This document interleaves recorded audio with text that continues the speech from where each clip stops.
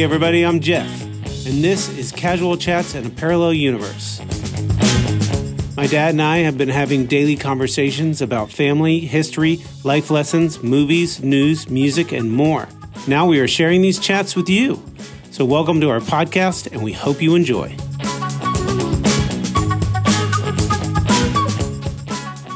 I think I told you we watched that TV series Botched. Sure. I know the series, yeah. Which is, about plastic surgery, and they fix really horrible stuff that's been botched by some other. Right. And they do show some of the surgical procedures, and they obviously, blur them out because it's, it can get quite graphic because of the tissue. And sure. But to me, it's amazing some of the stuff that takes such an emotional toll on people. In some cases, I look at these people and they say that they feel disfigured. And you look at like the nose and you think to yourself, well, that's not that bad. That doesn't look that bad. But to them, they felt, several of these people felt like people were looking at their noses all the time, when in fact, more than likely they really weren't. Cared less, yeah. But it really had This is before the surgery. Yeah, right. It had an incredibly negative impact on them and their whole way they operated, the way they felt about themselves, and the fact that these surgeons are able to fix these problems. Quote, fix them. I mean, they improve them. In some cases, the transformation is just incredible. Right. The one doctor does mostly, he does all facial. Sure. Mostly noses, but all kinds of other disfigurement stuff. And then the other doctor specializes in mostly like breast surgery, but also torso and anything tummy involving tucks, the abdomen. Things of that nature. Pardon? Tummy tucks, things of that nature. Yeah. But it's not, it's all, I guess to one degree or another, it's all cosmetic.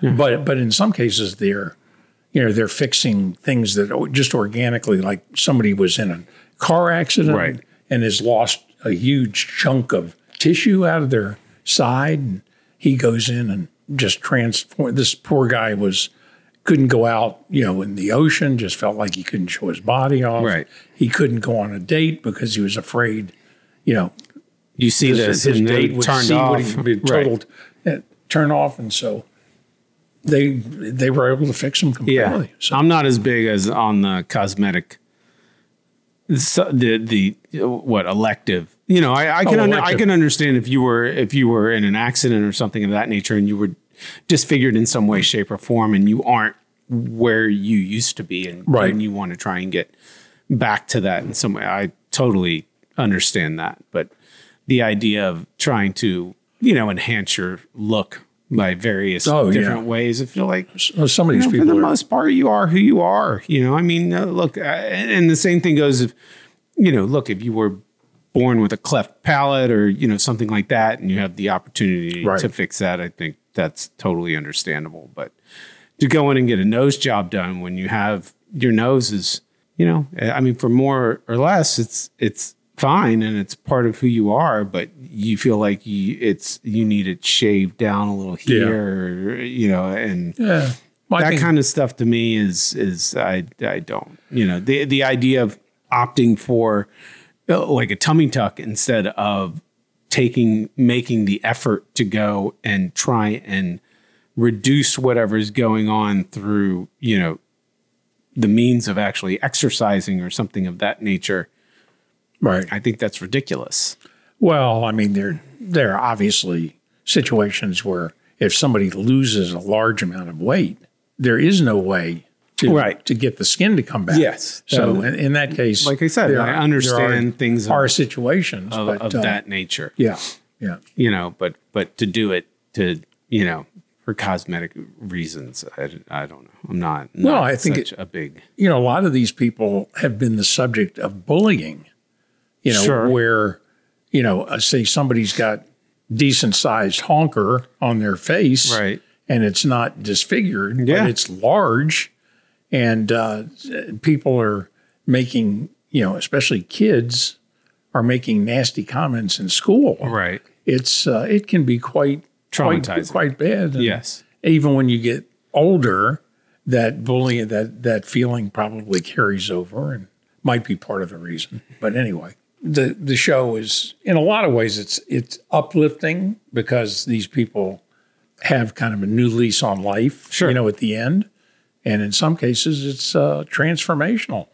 Both not just from a facial or cosmetic standpoint, but from a mental health standpoint. Yeah. So it is positive. But that's our that's how we roll for the TV in the evenings. Is we have our criminal detective story, Right. which can be fictional or documentary, and then we shift over to Botched to kind of finish out the evening. That's your nighttime. Your 9-9. Yeah, and then it's night. Some plastic surgery videos too. Yeah, we're running out. We've been through 7. This is the 7th season, which is the final. So this will be the end. We're going to have to find something else. So I had a client who was a robotic surgeon, and so he would send me videos where he was going in and doing, the hernia repair or things of that nature. And Right. I always find that stuff very interesting. I mean, Stacy would walk by and obviously cringe. Throw up. And but I've always been interested in that kind of. I mean, I remember slicing my knee open and having to go get stitches, and they numbed it up, and I watched them stitch it up. Oh yeah, and I worked on that that show that we shot. That was the Medical Coroner Examiner. Well, yeah, Coroner. It was called CI Coroner, and it never made it to air. It never, because the coroner's office, the LA coroner's office, blocked it. Oh, So they never actually could take it to air, which was unfortunate. I mean, the coroner we were following around ended up on Oprah, and they did a segment on her there, and it got good publicity. I'm surprised. But yeah, the coroner's, well, come to find out later that the coroner's office was involved in all kinds of funky practices, that they had bodies stacked up outside that weren't being kept appropriately, and so they were afraid of being found out. I mean, I don't know if they were afraid of being found out, but like I said, they had obviously some practices going on that maybe they didn't want to, that show being released could have set off something like that, some sort of investigation, which lo and behold, it happened anyway. So I think the LA Times broke the story or something like that, some investigative journalism. Well, I think there actually are, maybe there is a show right now that is on. Like a coroner's. Yeah.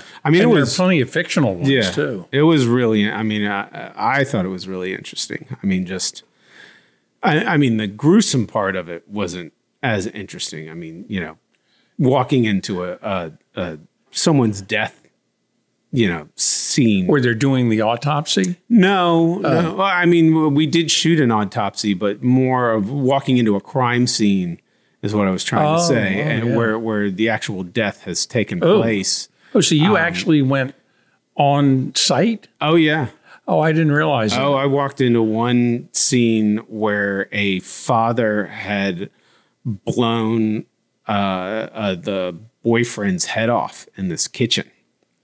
And we walked in, and the CI had to basically pull the guy's face back together to try to get a picture of, Holy who the guy was. And I mean, there's like bits of and you're blood and you're doing everywhere. The video on this? Yep.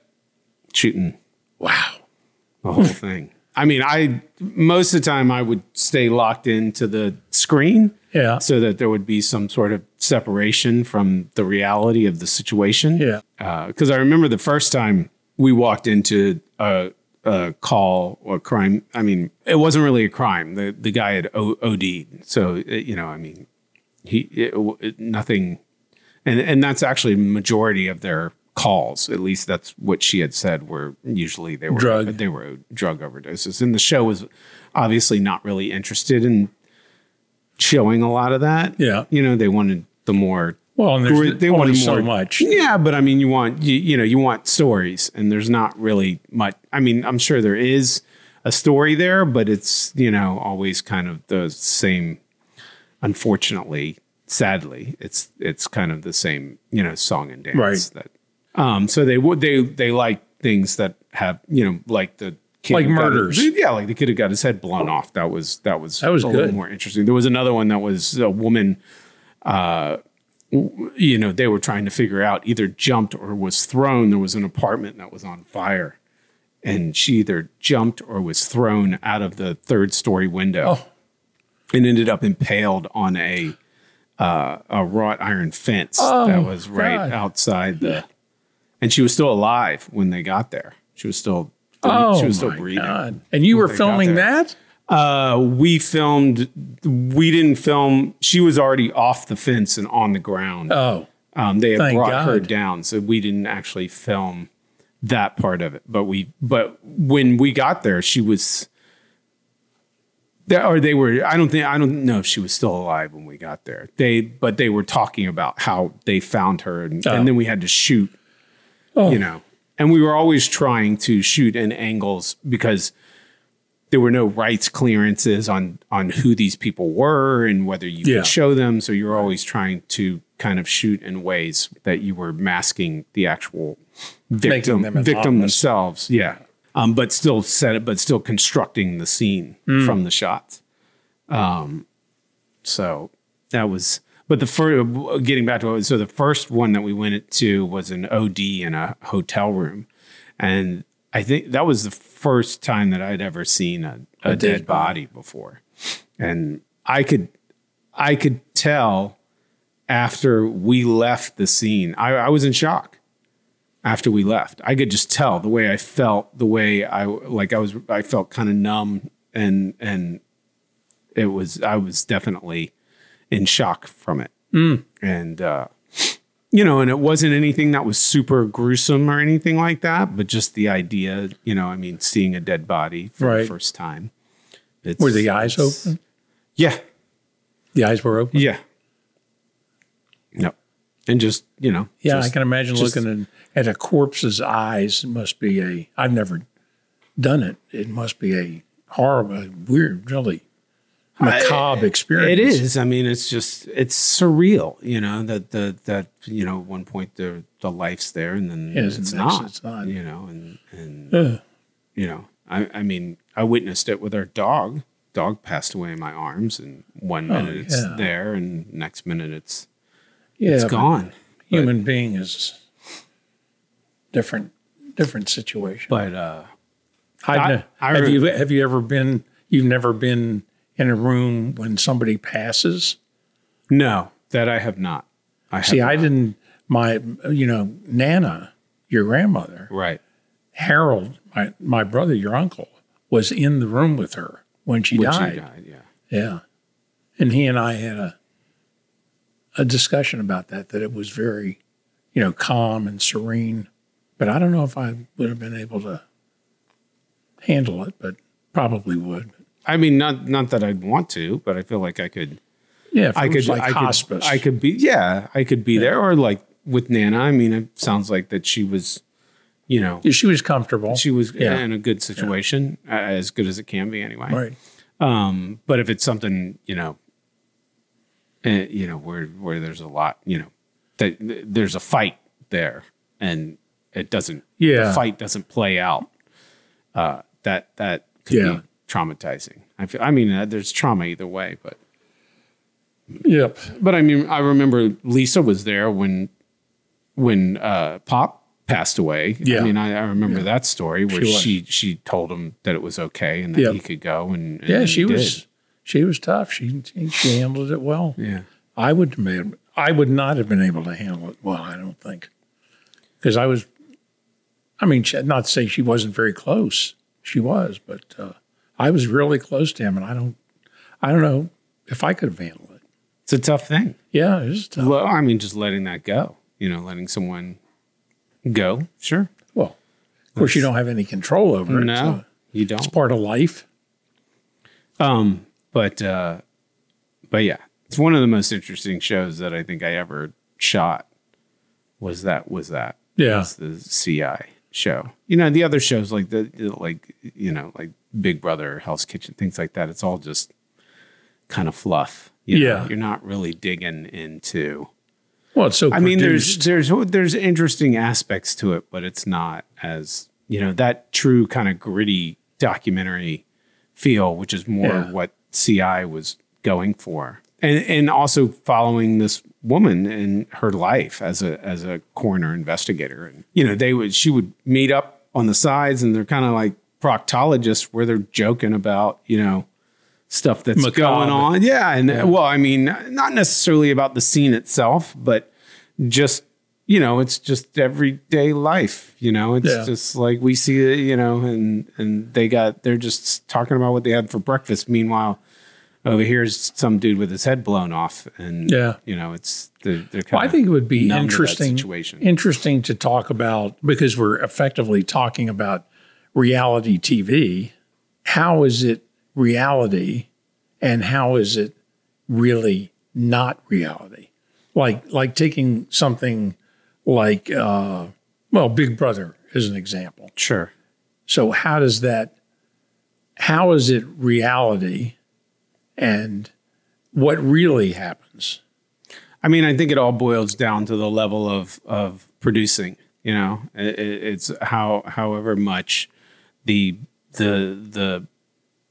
quote producers or directors decide to insert themselves into the filming, the situation, whether it be by questions, how they're leading their questions, how they're leading their subjects, as opposed to, in the situations and how it's all set up, as opposed to the, stepping back and allowing the scenes to kind of just take place without any stepping in and trying to guide it in any way, shape, or form. But does the producer sometimes, say a scene or what's happening between two of the participants isn't exciting enough, it's kind of a droll, nothing's really going on. Does he kind of step in to, irritate somebody or say something that he knows is going to set somebody off in order to make it more interesting? He or she, yeah.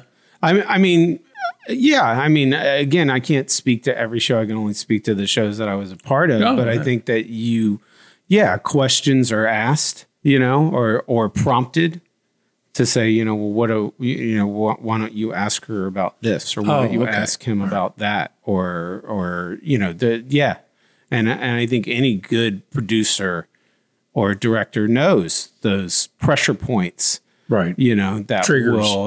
That will ultimately, but there are shows where even the cast members are savvy enough to know, especially as these shows have gone on and gotten popular, you look at shows like, and again, I never worked on them, so I'm speculating, but like Kardashians or Real Housewives or something of that effect. Right.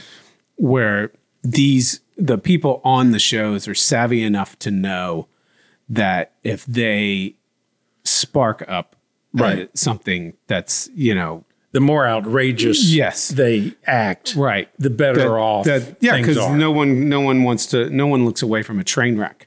Right. So, the more of a train wreck it is, the more that they're they know that to start it off. And sometimes they build whole personas and brands off of that, and they just continue to facilitate it off the air as well, knowing that they will, get deals or whatever because they can be outrageous and then they can link that. They can take that persona from the TV show, create their social media, and then wham, rocket into the stratosphere. Whole another revenue source from social media and YouTube but then it becomes who you are, and is that who you want to be? I don't know. It seems a lot who I would choose to be. But although I don't watch it, but personality. I see on a little bit of TikTok that I watch, I see all kinds of weird, people just objectifying themselves and trying to create the most ridiculous setup just in order to attract views, in order to improve their social media status. Right. It's kind of wild. Well, I mean, it's not. You could kind of attribute it to, or compare it to, should I say? It's not far off. I remember when I would go in, selling the vodka brand, and go in and you give your pitch, and then certain store owners would be like, okay, what makes it different from the 50 other bottles of vodka that I have on the shelf? What makes it different? And at the end of the day, really nothing. I mean, the flavor, but I mean, even still, I mean, it's really there's no real major. We difference. sold on price, right? It was mainly price. But then once other people started creeping into your price point, what makes like the New Amsterdam or the what makes it different? It just at the end of the day, going and that vodka, people were pouring it and diluting it anyway into some other drink, and so you could be pouring anything in there. It doesn't really. There really is no difference. So it goes back to the same. So how do you separate yourself from the pack? Is basically where I was trying to get from. So that goes back to these people that go on to TikTok and want to try to become an influencer or someone that can create a brand of some sort. Right. So how do you separate yourself? Well, you try to do something outrageous. Yeah. You try to do something that's going to capture the attention. You either say something or you try to, show something, or create something or that jump off a 3-story building. Sure. I mean, whatever. Onto a mattress or something. Yeah. I mean, if that's, I've seen some crazy stuff. Yeah. Man. I mean, people, try, hoping to grow. And what I don't think people understand is the shitty part of it all, at least in my point of view, is the fame. Like, I wouldn't want that for anything. I don't want people following my every move. I don't want people like pining away for what I have to offer. Like, we're not doing this podcast to gain fame of any type of sort. I don't want, I don't. You don't want this to be successful. No. That I never said that. Success and fame are not the same things. Oh. We should delve into that a little more. I mean, I at least I don't believe in that. I don't think fame equals success. Well, you can be famous and be infamous at the same time. Yeah. So you don't want to be infamous. No. But being a positive force is certainly a good thing. It can be. If you become famous as a result of that, that's wonderful. I just have no interest in being in the public eye. Oh. I really don't. All right. I don't. It's just not something I would want to choose. I don't want to have to go outside and hide my face because I'm going to be, if I go, it's enough to go into a grocery store and see someone and say, hey, and spend some time. And then you see 3 or 4 people that in there, and you say, hey, and you spend some time. Quality time. But if you want to go into a grocery store and you can't go in because accosted. Everybody in there knows who you are. And I mean, it's just. It's like Cheers, where everybody knows your name. I mean, it's more than that. More than that. So that to me, you wouldn't want to be mobbed. No. Like, if you were a movie star. Yeah. I mean, you see these guys coming out of their building and all the paparazzi are there and, you can't get away from people. You can't, like, people are trying to profit off of you. Sure. And that to me is, you look at the horror shows that happened with like Princess Diana and that kind of stuff and how people, I mean, it can get absolutely relentless. Yeah. Be careful what you wish for. I mean, I think I was listening to an episode of a podcast that Matthew McConaughey was on, and he was talking about, him and his kids and his wife, and they want to go out to eat somewhere. And he said, but we're going to go and we're going to, put all these sweatshirts on and some sort of disguise, and, we'll get snuck into the back way, and, right. This, that, and the other. And he's like, well, now I'm letting everybody else drive my life. Right. Rather than me taking control of my life. And so he decided that he wasn't going to, that he would just let it be whatever it was going to be, and he obviously I'm sure he has boundaries of some sort, but I mean, talk about, why you see celebrities, breaking down and, and everybody's like, oh, but they got it so good. And, they're making so much. I'm like, yeah, but look at the cost. Yeah. There's no, you got no private life. You got nothing. I mean, some of them love it, though. They absolutely love it. Well, and a lot of the people that are trying to become famous, I feel like some of them don't know what they're getting themselves into, which is why you have a lot of these people, like a lot of the kids now, even what was the woman who just won one of the biggest tennis tournaments? I can't remember her name, but she stepped away she was like the next biggest tennis star, and she stepped away for mental health. Simone Biles, who's the gymnast. Oh, the gymnast, yeah. Who she stepped away. Oh, did she? And I can guarantee you a big part of it is because of what I'm talking about. Because it just, the toll it must take on someone to try and handle that. And I'm sure to some extent you think you can do it on your own. And it's just, that's got to be. Yeah, there was interesting. Crazy. We just watched a documentary on Boris Becker. The tennis star. Yeah, and he was like at the top of everything, and he got into all kinds of shit. I mean, he's really in the crapper, and it all because of fame. Couldn't handle it. Yeah. Couldn't handle the money. Ended up. All blowing all of his money, through people just glomming onto him like leeches. Right. And so it's a study in how that can go totally wrong. Yeah.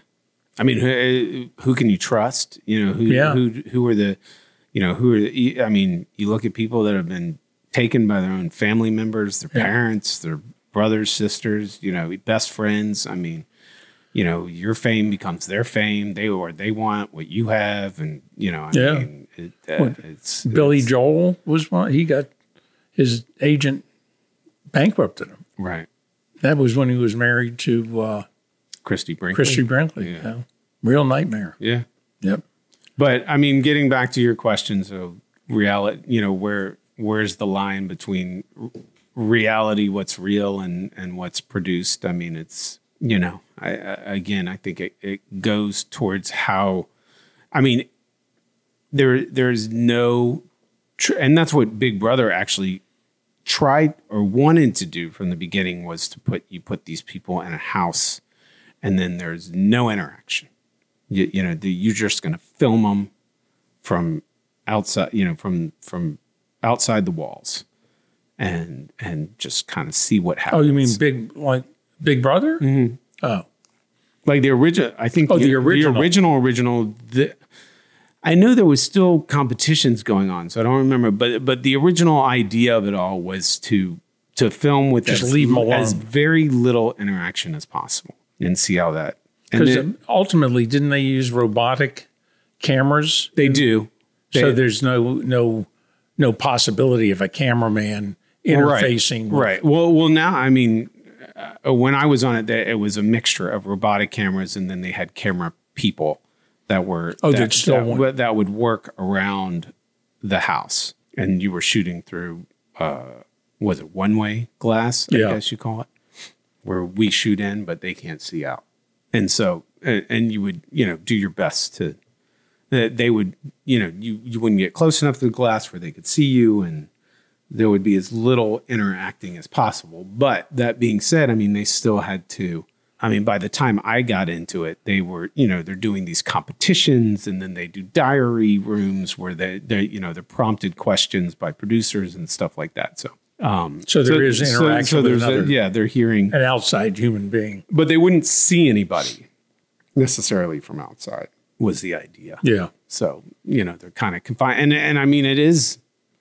can't imagine, they are kind of, they're trapped in the house. I mean, they agree to it, of course. It's interesting. I'm watching a documentary now called Monsters Inside, I think it's what it's called. Something like that. It's on Hulu. It's about this guy that ran, and I'm only halfway through, so I haven't gotten all the way to the end, but this guy that ran this immersive horror experience. It's so you start like you have like the haunted houses, right? And then they go on that I guess you can get deeper into it, and so then you can get into an immersive horror experience where you go in, you sign contracts. There's like safe words, and you're like in this horror situation, like you're being kidnapped or it's a role play situation. And but apparently this guy, there was no safe word. Like you signed documents and then you were in for 8+ hours of whatever. And I guess he would ask you questions on what, scared you. And what, after the experience, maybe? No. Like before, he's like, what scares you? What? And then they would put together an experience, to make sure that you scared the shit out of you. Experience. And this guy was like in the armed forces, and so there's like experiences where he one of them I saw, he had this guy in a basically locked in an animal crate of some sort, and then he was in some kind of contraption where the guy just started dumping water in, and he's like blindfolded, and he starts raising the water level. And this guy can't get out of the crate. And, nice. he offered like $20,000 to anybody that would survive it all the way through. The only way that you could stop it is like, if you totally have a mental break and you're just like, you like have a complete panic attack to the point of like, I'm done. Like I can't do it. But in that particular case where they're filling this thing up with water, he said that was his breaking point. That was it. That guy. But he thought the guy was actually going to fill it up and drown him.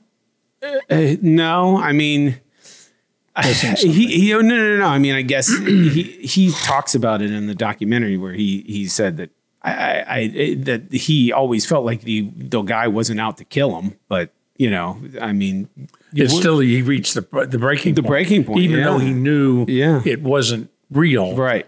But he might let it fill up to the point where it went up over his head. Oh, sure, and let him sit in there for a second or two or whatever, and then let the water out or something like that. I mean, he was taking it to the limit. Sure. I don't know where the documentary goes because, like I said, I'm only halfway through. I'm interested to hear what it's on. To tell me, it's on Hulu. So if you want to, all right, watch it, you could watch it. That's one I'd have to watch by myself. Yeah, your mother wouldn't be interested. Yeah. I mean, I'm a big horror fan, so it's and I love like Halloween and haunted houses and stuff. I would never do something like that because I know my limits, and I would tell them that I'm claustrophobic or something, and he'd put me in a straitjacket, and I would flip the fuck out. Like I couldn't handle something. What about Stacy? What would be her? Would it be tickling to death? I mean, I'm sure she does not like haunted houses at all. Oh, she doesn't. So she doesn't like to be scared. Like she doesn't like horror movies. She doesn't like blood. She doesn't like haunted houses or anything like that. So she would want no part in it. Her to your point, I think the scariest part would be just having to participate. She wouldn't want to do something like that. She's not interested at all. But and I wouldn't be interested in something like that. But I love to go to haunted houses. I love scary movies. I love sitting in a theater and watching something. How about like Alien? Oh yeah. Yeah. I love that. Man, that kind of stuff.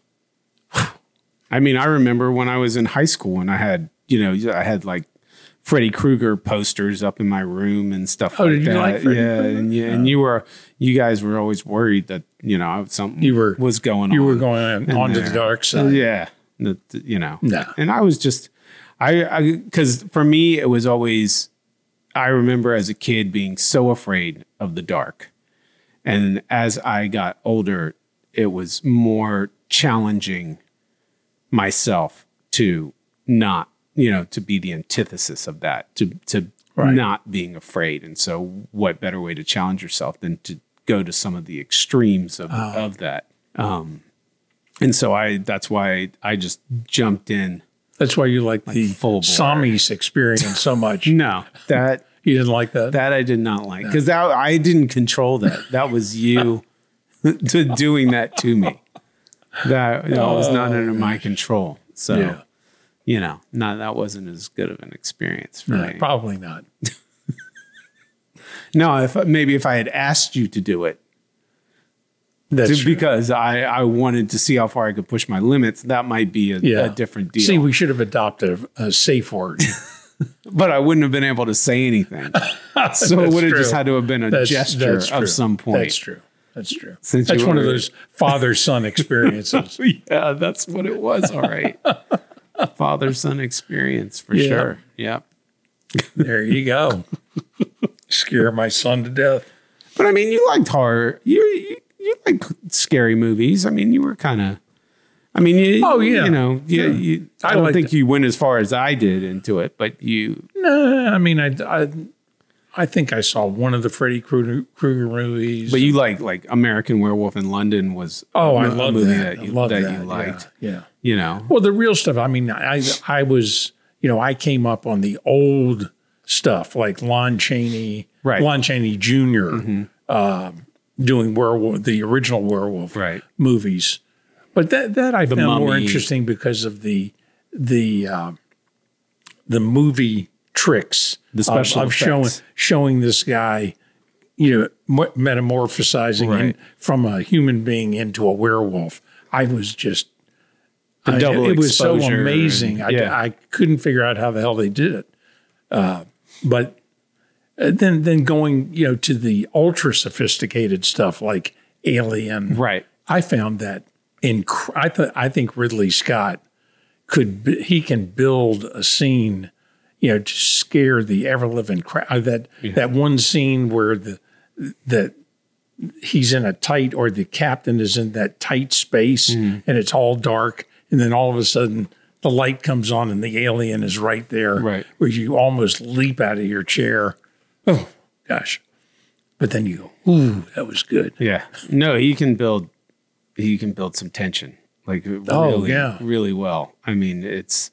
I mean, one that got me that he did was the scene in Hannibal where they're sitting at I don't know if you saw the one. Is that the one where he with Ray Liotta? Yeah, takes off the top of his head. With Ray Liotta, and that whole. That was. Oh man, that was intense. Ooh. Well, the original, Silence of the Lambs. Silence of the Lambs was. I mean that final scene amazing. With Jodie Foster in the dark and trying to shoot what's his face cowboy. I don't remember his name. I can't remember the actor. He was fabulous. Yeah, he was a fantastic actor. No. I always. It's funny that there was one movie that I could not watch. This one scene, I just couldn't bring myself to do it. It was called Life. Oh yeah, it was that one where they're out the alien in space. Yeah. And I just the one where he it goes in his throat.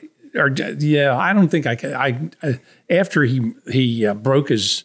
Broke his arm, knocked the guy out, and then all of a sudden the thing is, ingesting him. Right. I couldn't handle it. Well, it didn't ingest. I mean, so it breaks the guy's hand. He passes out. So the guy's like floating in the area, and then the thing pokes its way out of the little prison that it's in, the container. Okay. And so it's like dancing around in there.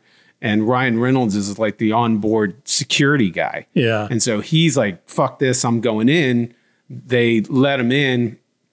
and the and he gets the guy out that broke his hand, but then they slam the door shut as soon as they put. So Ryan Reynolds is stuck in there with the thing, and so he's trying to kill it, and ultimately it ends up killing Ryan Reynolds by it down his goes throat. into its throat and tears apart its insides. And I mean, you don't see that part. You don't see it inside his body, and it's no alien. It's no like it doesn't come out. There's no chest burst. Yeah, no. It just climbs out of his mouth after it tears apart his insides. Kind of. I thought that was cool. That's an underrated sci-fi horror flick. That's good, but I like that kind. I mean, that tension where it just raises your adrenaline and it gets you on the edge, and you're just like, whew, and your heart's beating like a mile a minute. I mean, yeah. Well, the face hugger thing in Alien, where the thing breaks through his face, his helmet, right, and attaches itself to him. I mean, you don't see anything, but then you see the result of it, right, and then the famous chest burst. Yes, the chest burst. That's the first that launched 1,000. Oh man, Ridley Scott, the man. Yeah, and then James Cameron took over and did one, and he did Aliens too. Yeah, Aliens. Yeah, the second. And then it started going down the rabbit hole. No, the third one was done by David Fincher. Yeah, but I didn't like that 3. as much. I actually rewatched it. Wait a minute, Alien 3. Was that the one on the planet? Yeah, they're stuck in the prison. That wasn't that bad. It's you can once, because the first time I saw it, I felt the same way. I was like, it wasn't the typical Alien. Yeah, but then as I got older and watched more of Fincher's stuff, which I really love his work. I think he's a phenomenal director. Like that, I went back and rewatched it and really enjoyed it. Yeah. No, I had him. The one that I thought was over the top is where Sigourney Weaver ends up being, partially an alien. Oh. It's where they've cloned her right. or meshed her with alien DNA. It was that one. What was his name? Luc Besson or something? I don't know. I'm gonna. That one I thought nail me for that one. Whoever's listening to this, but yeah, the fourth one was kind of. That was the one where she was like the alien. She was like the mother. She basically became. She was the mother. She became the alien mother, and then that was the one where it sucked it out through like a bullet hole in the spaceship, and it got all sucked out. And there was like this whole motherly scene at the end. Yeah. The queen gave birth to that final alien, right? And then that's the one that gets sucked out. Yeah, that was kind of hokey. But then Ridley Scott came back and did Prometheus, and that was quite interesting. I thought that there was some kind of a religious overtone to that. I mean, he's talking about the creator, of humankind. Yeah. Apparently, there was more to it. Like apparently, the original script delved into that more. It was either that one or the second one. The follow up that he did didn't quite do as well theatrically, but I still think it's I've rewatched that and thought it was great. Again, I thought Prometheus was very good, but apparently the script that he had wanted to shoot didn't. I mean, of course, you always get studio involvement, and so not everything comes out the way. Their concern is money, not creativity. Well, that's true. They're not trying to allow the artist to create. Yeah. So sometime we'll have to talk about our foray into trying to create a television show. Yeah, which didn't go very well. Well, I don't think it. The problem wasn't the show idea itself, which I think actually is still to this day is still a very viable show idea.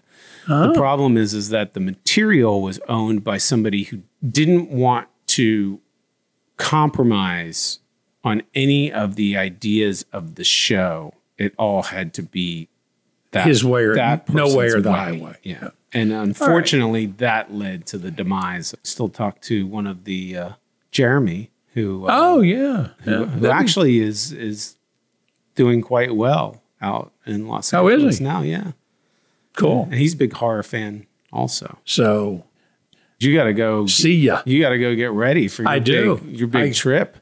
Well, I have to go take the car in. Mundane. I have to take the car in for an appointment. Yeah, make sure all the turbocharge is it's all ready to go. Get the tires right. Kick the tires and light the fires. Make sure the Earl has been changed and all that. Yeah. So don't need you breaking It's been down. fun being with you. Hey, all right. All right.